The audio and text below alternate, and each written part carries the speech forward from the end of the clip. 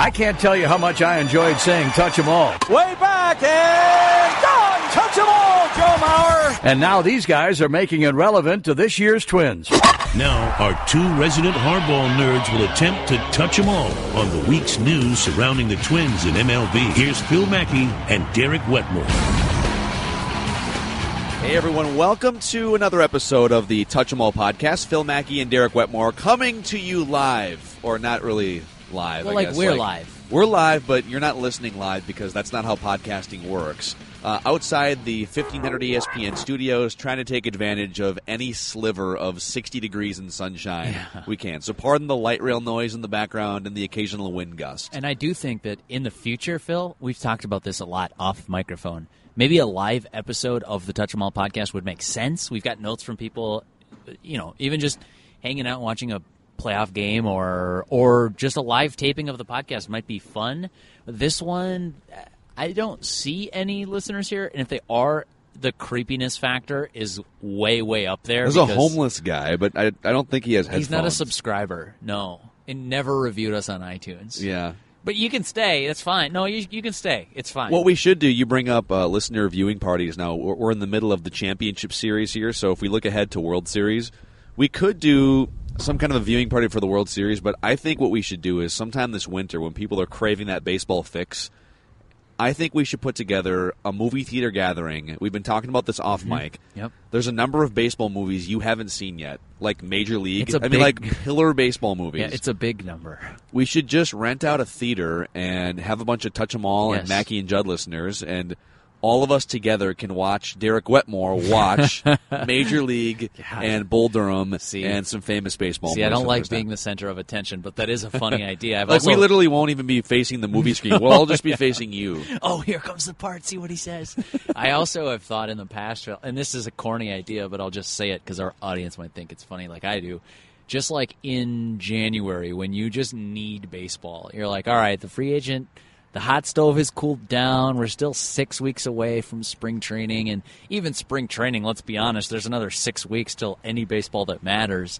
It's a pretty lonely time. I've thought about just popping in the disc of like the 87 World Series and live tweeting it. Some people were taking screenshots of the 30-year anniversary of the 1987 Nice. World Series. I saw last week in my Twitter timeline. Nice. So that was cool. Let's devote this episode. We're going to start. You're going to take the floor here first because you have a fairly bold take on someone the Twins should dive into in free agency. And I have kind of a general blueprint, and some names I want to throw at you. Okay. So we're gonna play, and this isn't the last time we're going to do this offseason, but we're going to throw some names out there that the Twins should be interested in this offseason around hot stove time. This is kind of part one of how to improve the Twins and get them on the level of the Yankees and the Astros and the Indians and the other teams they're going to have to surpass. So why don't you take it first? Go sign Wade Davis. That's my hot take, and I said it on the radio the other day.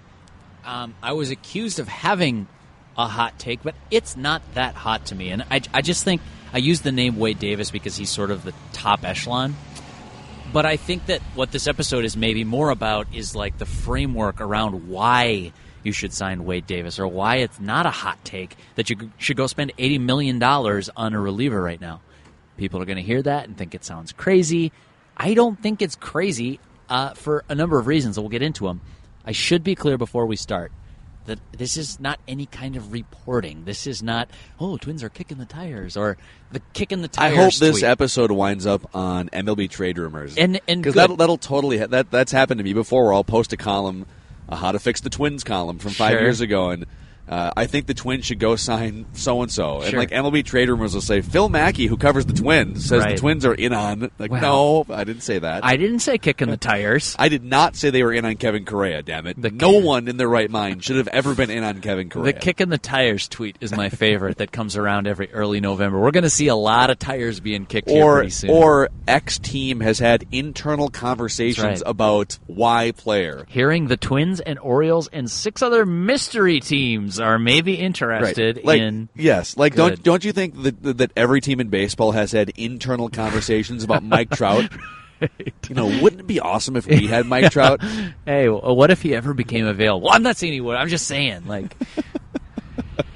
So Wade Davis, we're probably talking like Aroldis Chapman type money. So Yes. like $14, $15 million a year for one of the best Yep. lights out firefighter relievers in the major leagues. And a long-term contract for a position that I think is generally stupid to give long-term. How do you know this elite-level closer will be elite for 5 more years? And I don't have that answer. I just think that if you're the Twins, you are in a spot now where you can take yourselves seriously. Last winter, and I argued this up and down, they were not taking themselves seriously. People were really mad that the Twins didn't spend more money last winter, that their biggest go-get-him was Jason Castro. They're deciding between guys like Jason Castro and Matt Wieters, and I threw out Wilson Ramos' name at some point. The injury kind of clouded that, but it's like that to me is a piece, and catcher's really, really important. But how many superstar catchers are there, and how many were available last winter? Don't you also think it's a good sign if you're a Twins fan and you want to know, is this front office going to spend in the offseason? Are the poll ads going to open up the cheap poll ads going to open up the wallet? Jason Castro is not a great overall player. I mean, he's kind of a specialized, more of a defensive catcher. And they spent $24 million over 3 years on a marginal piece to their winning. So, like that, to me, that's a lot of money for a marginal piece to your winning. Yeah. And the guys we're talking about, whether it's a Wade Davis is a little bit more than a marginal piece, but he's not. Yeah, I'll say. He's not a starting shortstop. No. He's not a starting center fielder. Like even if you're elite-level closers have their limitations on how much value they can realistically contribute over a year. Right, but I think Derek Falvey and Thad Levine showed you a little bit that they're going to spend some significant money on peripheral pieces to the puzzle by signing Jason Castro last year. Agree or disagree with the deal is a secondary topic. A little, but show me more. Now it's time to show me more, Totally I personally think, because the way that I look at last year and this year, they're two separate conversations. You can go be aggressive, and I think I can already hear the brushback. I don't know if Wade Davis is going in the headline of this podcast as of yet, but if he is, I think he should. I think we're going to get, well, first of all, trade rumors. Thanks. Second, we're going to get the people who say, well, that's just not in the Twins. The Twins' past shows that they don't spend money. To which I would say, what past? We are dealing with off-season, basically. I mean, it's the second off-season, but it's the first off-season in which Derek Falvey and Thad Levine are taking their team's chances of winning seriously. So it's almost like this is an unprecedented winter for Twins, the organization, and for their fans. Yeah. So I'm already annoyed by the counter-argument I'm going to get that, well, $15 million a year for a reliever over 5 years is crazy talk. You only spend that on Kenley Jansen or Aroldis Chapman, to which I would say Wade Davis is kind of like your next best thing. I think if you're going to spend on a closer this winter, he's the best of the available pieces. Yeah, depending on how you feel about Greg Holland. Greg Holland's a free agent as well. I like Wade Davis he was better. incredible for like 3 or 4 months, and then had a really bad stretch in August. Yep. Wade Davis has been more reliable the last couple of years because he hasn't been catastrophically injured, and I think his season was just more consistent. But anytime you're talking about guys in their 30s, oh for sure, and he's guys 32. who throw hard and it's a risk and cut it loose for 1 inning at a time or 2 innings at a time. Don't get me wrong, it's a big risk to give a multi-year contract, especially a 5-year contract, when one of those years he might not pitch an inning for you. Yeah, so in general, I agree with your go after lights out relievers and spend a lot of money on that particular set. Let me add a few more names to the puzzle Love to here hear it. because I think you're all in this offseason and into next season. You're all in on either trading prospect assets for pitching or financial assets, whether it's like Wade Davis contract. Yeah, or hey, you could even make the argument that you have some position players that might be worth considering trading. Absolutely. I mean, so if you break it down, I believe the Twins have around $21 million coming off the books going into next year. So Glenn Perkins, that was made official as we record this today or last night or this morning or whenever it was. So Glenn Perkins, $6 million comes off the books. Hector Santiago and his $8 or $9 million comes off the books. Yeah. I believe the Twins were also footing the bill $4 million for Ricky Nolasco to pitch for the Angels, which I don't know if that counts on this year or last year, but they paid an extra $4 million a year ago. I think they amortized it for this year just to get technical. Doesn't matter, but there you go. And Matt Belisle, he might even come back. It's possible. A couple million. So $21 million off the books. Let's say you have between $20 and $25 million to spend this offseason. And I think it's possible they could have permission to spend more if they wanted to. Yeah, why wouldn't it be more? That's what But I let's think. just say it's $25 million. I'm spending most of it, I think, on relief pitching. Because even if you go back from Wade Davis and say, let's say Wade Davis is off the board, the Cubs want to re-sign him, and he just whatever it is, like That's he's the out other the board. part of this. Right. I'm not saying Wade Davis wants to sign with Minnesota. Right. I'm just saying if you're the Twins, make your offer. You could go into the second tier of relief pitchers and find guys like Brian Shaw, very successful with the Indians the last several years. Cut fastball in the mid-90s. Derek Falvey, very familiar with him. Addison Reed has been a closer. Mets, he's a free agent. Jake McGee, left-hander, Colorado, success in the American and National League. Tommy Hunter's a free agent. Steve Cishek, big strikeout guy, is a free agent. Brandon Kinsler is a free agent. Ground ball, worm-killing master. If you grab two guys from that pool of pitchers, if you grab Addison Reed and Brian Shaw, and those guys are probably looking at 2 to 3 year contracts, $6 to $10 million a year, call it $7 or $8 million a year. You could, let's just say hypothetically, you wanted Addison Reed and Jake McGee, two veteran established relievers, strikeout guys, and you spend $7 million a year on them. That gets you to $14 or $15 million. You could still go get an Alex Cobb for a number 3, number 4 starter. He's a free agent pitcher coming off a pretty good prove-it season after surgery.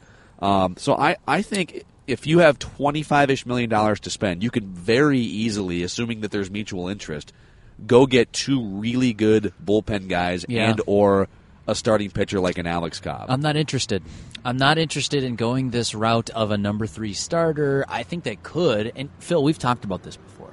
We've talked about you'd write a column 4 years ago, and you'd say, here are 5 free agents that would make a huge difference for the Twins next year. And here are the 5 guys that I think Terry Ryan will be interested in. Yeah, right. There were the Terry Ryan signing, the Mike Pelfreys. You walk into a Whole Foods or a Lund's, and there's always the $3 used DVD bin or whatever it is. I don't think they have those at Whole Foods. I don't know why I said Whole Foods, but like a grocery store. You just tipped your hand. I go to Whole Foods. That's right. I'm foo-foo. That's right. Maybe you're getting like organic DVDs. They're $5 instead of $3. Grass-fed DVDs. Are you getting the $5 sushi? Or are you getting the $25 sushi? And there's going to be a quality difference. Don't tell me that there's not. There is.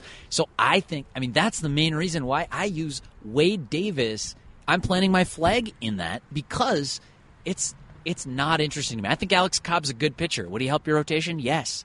I think you're at a point where if you're the Twins, I don't think you go into this offseason and say, okay, well, what's the most efficient way to spend $21 million? I think that's what you did last year. Now I think the gloves are off. You've got Joe Mauer's contract on the books for 1 more year. I get that. Swallow it. Yeah.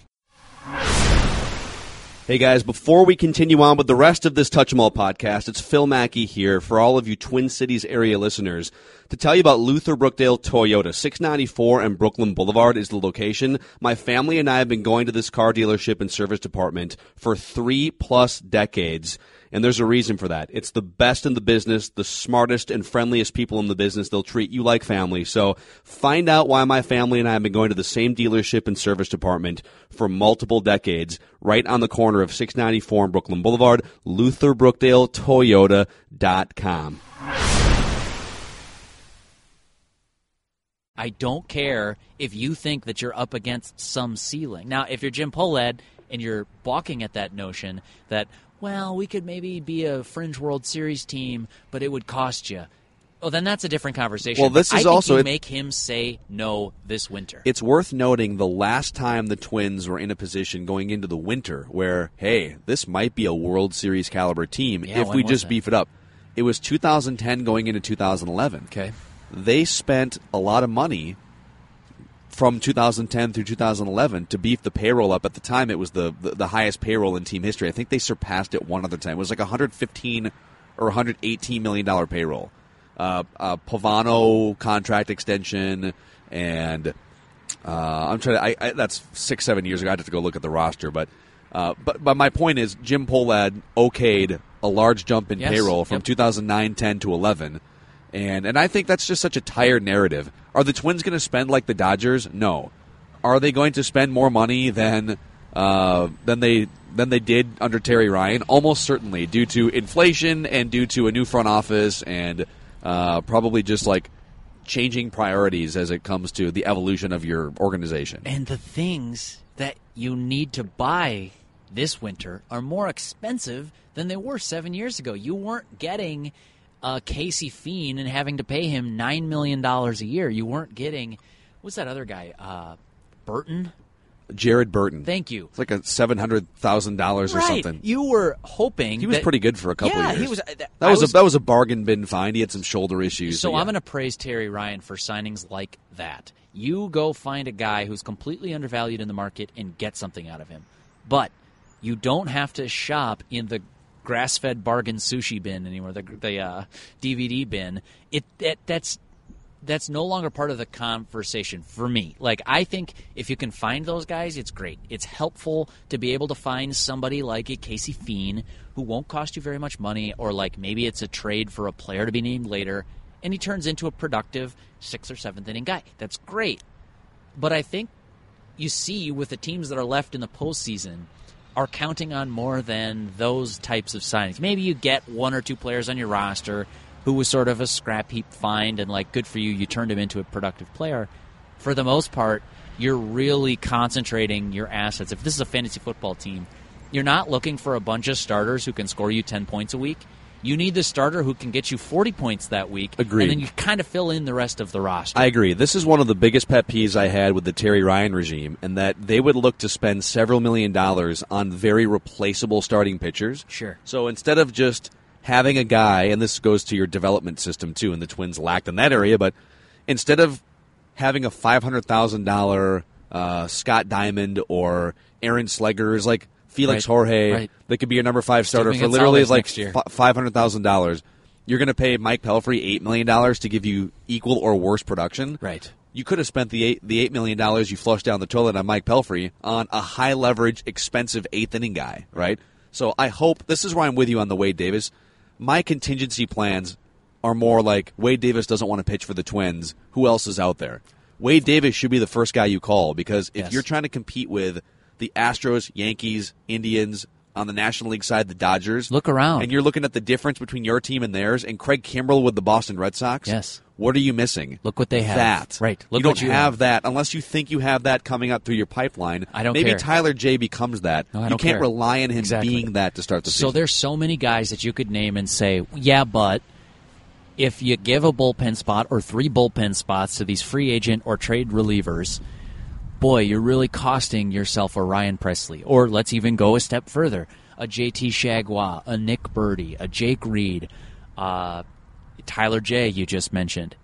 Yeah, but in the best organizations, Alan Buznitz, these guys have to earn their spot in spring training, in my opinion. If you don't sign a guy like Wade Davis because you're worried about how it might impact Tyler Duffy's innings, you're doing it wrong. Right. I think if Tyler Duffy then becomes a productive guy in your bullpen throughout the course of a season, that's great. That's a win on the fringes. But in the bullpen, and we've talked about this before, there's this theory, bullpen chaining, which I didn't invent, but it follows logic. It's when you replace somebody with a Wade Davis, if he replaces the worst guy in your bullpen, he's not replacing, Matt Belisle. He's not replacing Brandon Kinsler. He's replacing that 7th body, that 7th arm, and then everybody else's role takes a step down in importance. I've even said in the past, I wrote in a 5 Thoughts column a couple weeks ago, I'm even fine if Trevor Hildenberger's your setup guy, because I think Trevor Hildenberger's a real good find as a reliever. I think he needs to be, if you plan on flirting with a World Series, going into the season, so He's going maybe into your the season, 7th. he should That's be like fine. your 3rd best reliever. That's fine. And, Yeah. and the other 2 guys, I agree. in my mind, are not currently on your roster. I agree with that, 100%. Yeah. I'm just saying, if you need me to meet you halfway, Yeah. Jim Pohlad, and there's this conversation about money where, well, we can probably only go spend 1. Boy, we don't really want to trade any young position player. Okay, well then fine. Go get Wade Davis, and the rest will figure itself out, because now everyone else bumps back one. I'm not counting on Ryan Presley to be a setup guy next year. It'd be great if he took his raw stuff and developed into that. I think he has that capability still. Yes. I wouldn't sit back and count on it to happen, just like I wouldn't sit back and count on JT Chagua to be healthy and be really productive for you next year, just like I wouldn't count on Nick Birdie coming back, just like I wouldn't count on, if you're going to move Trevor May back to the bullpen, would not count on him to be a lights-out guy, even though I've argued in the past that if he was healthy, I think that's a different Twins team. I think there you go. You've got your third best starter behind Irvin Santana, Jose Barrios, probably, and it's a different conversation. He had Tommy John. You can't avoid that. It's part of baseball. Ryan O'Rourke's going to come back at some point. I think he's going to be a productive lefty in their bullpen. I'm not counting on that being enough to bridge the gap between what the Twins ran out this year and what you see the Astros run out every night. The Yankees, the Cubs, the Indians, the Red Sox, even the Orioles had a great trio at the back end of their bullpen. I think that the Twins are of the right mind to be building towards this thing, and now I think is the winter to really swing for the fences. Yeah, and so just to bring it back full circle, and I think we did this after the Twins lost to the Yankees in our wild card fallout episode. Trevor Hildenberger is the Twins' best relief pitcher right now. We agree, right? You could debate that, but let's just call it Trevor Hildenberger. If you were to slot him in the Yankees bullpen, all right, let's do a pecking order here. Yeah, I know. I think you'd have to go through Aroldis Chapman, David Robertson, Tommy Kahnle, Chad Green, Dellin Betances, and maybe Adam Warren, and then you would put Trevor Hildenberger on that pecking order. I might argue with Betances, and that's interesting you brought that name up because he struggled at times this year. Really lost the control. The walk rate went way up, and the electric stuff is still there. I saw a piece on MLB Trade Rumors, this is a couple of weeks ago, and they were talking about another club, not the Twins, but talking about Betances as a possible trade target for other teams. Maybe you need some back-end bullpen help. Interesting reclamation project. If you're the Yankees, though, I just don't give up on that. I mean, I'd really have a very high price tag, given what you're paying Betances, given the control, given the fact that you have this super bullpen that you don't have to give up. No one's forcing you to give it up. Right. I'm curious to see. But that would be another avenue I'd look to explore if I was the Twins. Agree with your point that Hildenberger doesn't slide in at the top there.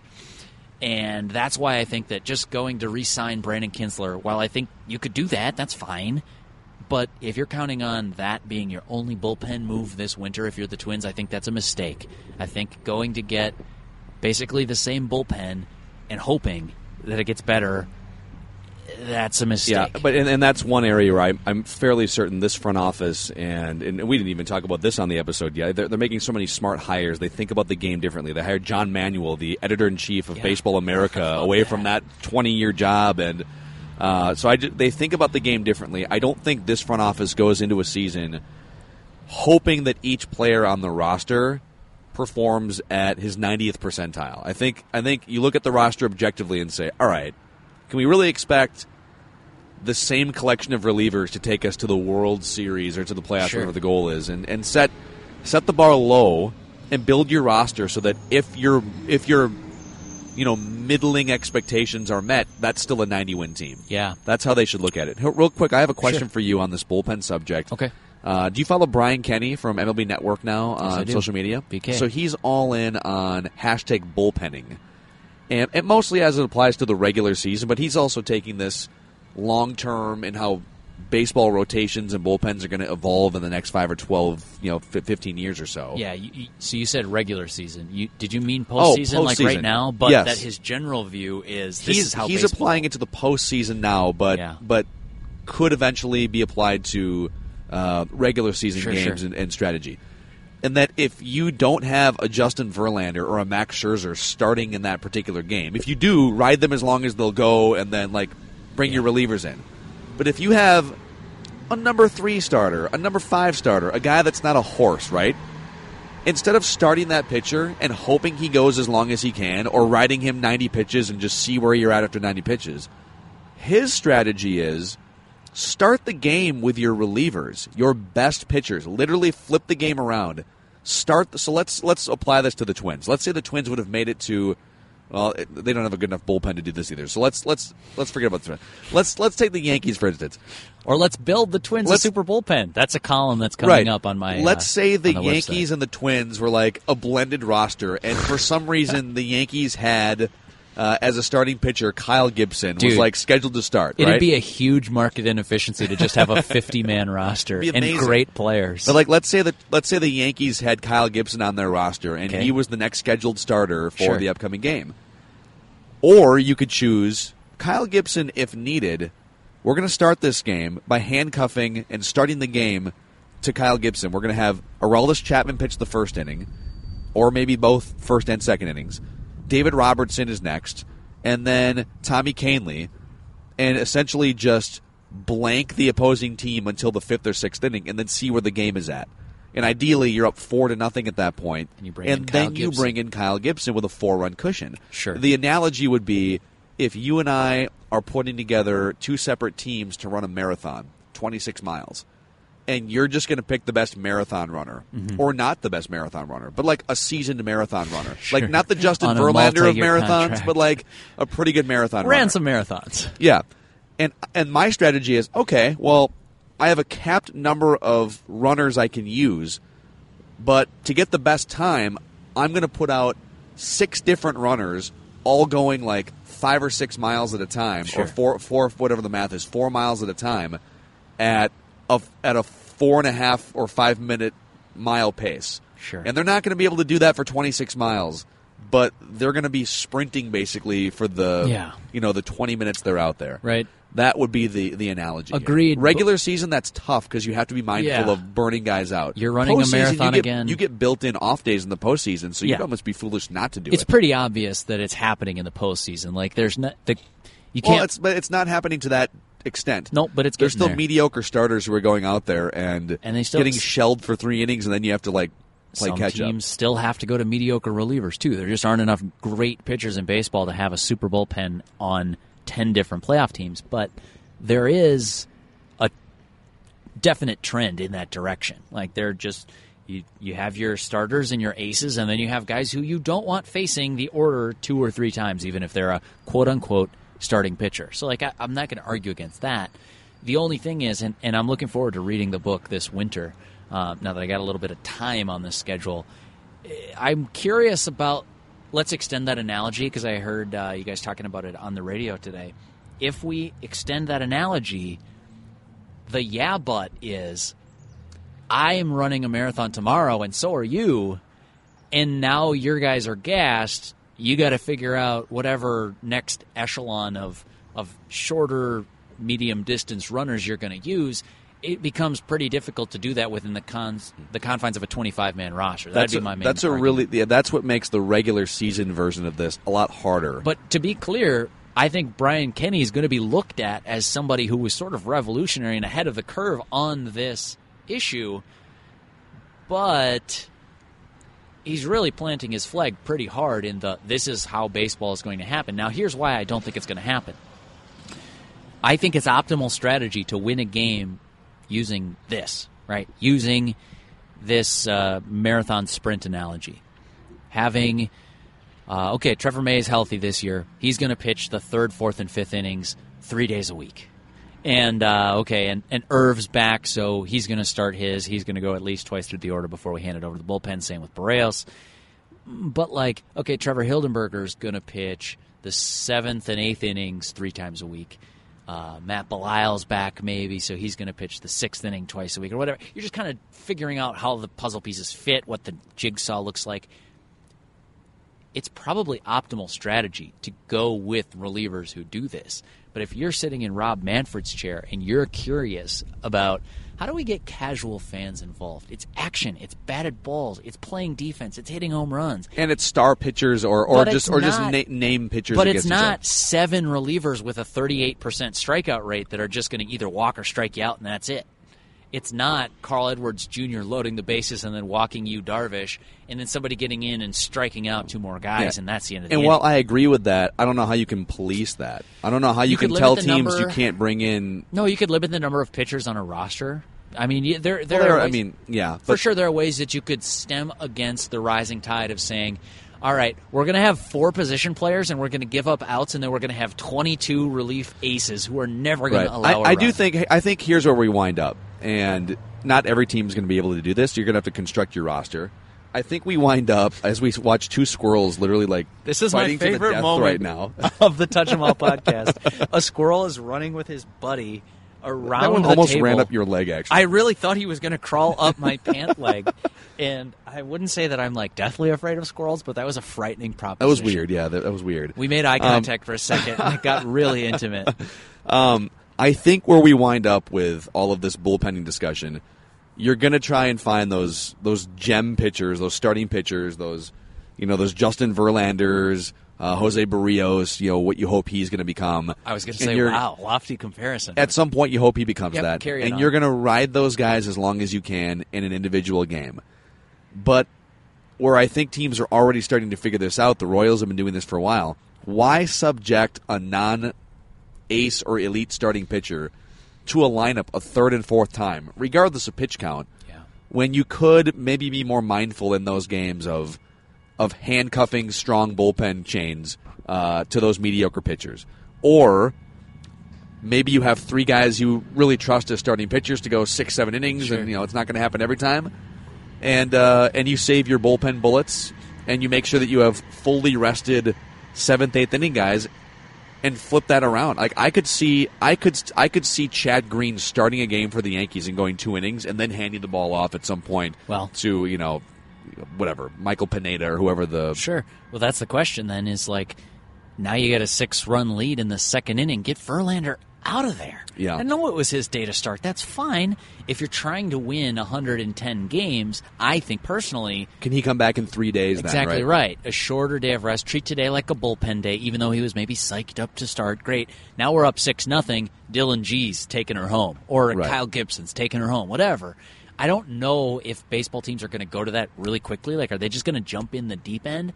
But I think whether the Twins do that or not is irrelevant to this conversation. I think even if we're talking about more of a traditional construction of a starting rotation with your 7 or 8 man bullpen, I still think it makes the world of sense to go spend a lot of money to go get the best person available. If Wade Davis doesn't want to pitch for you, and you mentioned some other names, whether it's Addison Reed, Greg Holland, I think Juan Nicasio's a free agent, the Dellin Betances trade or Kelvin Herrera trade or anything, whatever. If you can't go down that road, well, all right. I was going to say, if you can't go down the premium free agent road, I go down a trade path, and I figure out somebody who I feel really confident in, and here's the litmus test. I would ask myself before I sign somebody like this is a nebulous question, and it's almost pointless to even bring it up, but just for the listeners, how I think about this. All right, Game 7 of the ALCS, and you've got 2 runners on base with nobody out in the 9th inning. 3-run lead. Like, who's pitching for you? You're saying if you start the game with your lights-out relievers? No. I'm like the 9th inning of Game 7 of the ALCS. The World Series is on the line. Who do you trust? Yeah, your best. Go. Like, just in your mind, who do you trust? And right now, it's Trevor Hildenberger. Oh, okay. I see what you're... yeah, okay. Yeah. Answer that question more confidently. Correct. Feel conviction. Yes. In answering that question with whomever you're going to trade for or sign to a rich free agent contract. Because I got news for you. There are some good teams in the American League. The Twins, with the right kind of offseason trades, they can inject themselves into that conversation. It's just a matter of how aggressive are you going to be this winter.